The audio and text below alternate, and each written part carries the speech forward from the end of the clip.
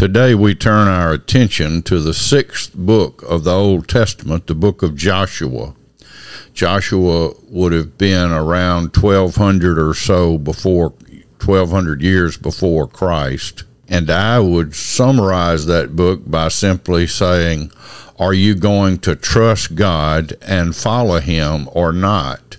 Very late in the book, Joshua asks that question.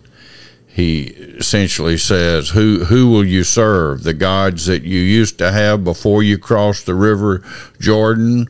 Or are you going to serve the one true God? He said, as for me and my house, we will serve the Lord. So let's look. We're just going to look at the first couple of verses. So Joshua chapter 1, verses 1 and 2. After the death of Moses, the servant of the Lord said to Joshua, the son of Nun, Moses' assistant, Moses, my servant, is dead. Now, therefore, arise, go over this Jordan, you and all this people, into the land that I am giving to them, to the people of Israel. God bless this reading and our understanding and living out the Word of God. Amen. Moses was a great leader, yet Moses himself could not get the Israelites in line with God's will for them and was never able to get them across the river. There's probably somewhere close to 1.5 million or more people in this group. So we're talking about a huge group that's often referred to as stiff-necked and difficult. They weren't happy with not having food. God gave them bread from above, and they weren't happy with that. They wanted meat. God gave enough meat to them in the middle of the desert to feed 1.5 million or so people, and they didn't like that either. So here, God is commissioning Joshua, saying, take up the torch, so to speak, that I had given Moses. Moses is now dead, so you lead all these people across the Jordan into the promised land that I am giving them. Joshua was a brave man and a great soldier and a good assistant to Moses, but I can't help but think that he had to be shaking in his boots to think about having the responsibility of leading this group of very challenging people into the promised land when Moses has not been able to get them across that river in all these years. Not to mention that even with his troubles, Moses was deeply respected, and Joshua is stepping into shoes bigger than he can possibly fill in the sense of really being a successor to Moses, but that's exactly what he was charged to do. This is a commission from God for Joshua to take place as what amounts to a prime minister almost of the people of Israel.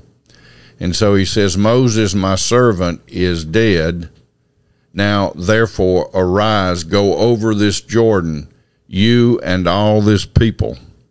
In other words, you've now got to take up the mantle that Moses was not able to carry out, and I want you to carry it out, and I want you to take this 1.5 million or more people with you across this river, because I'm giving the land there to the people of Israel. This is both a challenge and a blessing to Joshua to be trusted by God to lead the people. But as Joshua said, and as I said in the opening, the real question here is, are you going to trust God? Because the job that Joshua was given was an impossible job for a human, but it's completely doable for God. So are you going to trust God to accomplish what God says he's going to accomplish, or do you look around and look at the people and think of all the ways that could fail?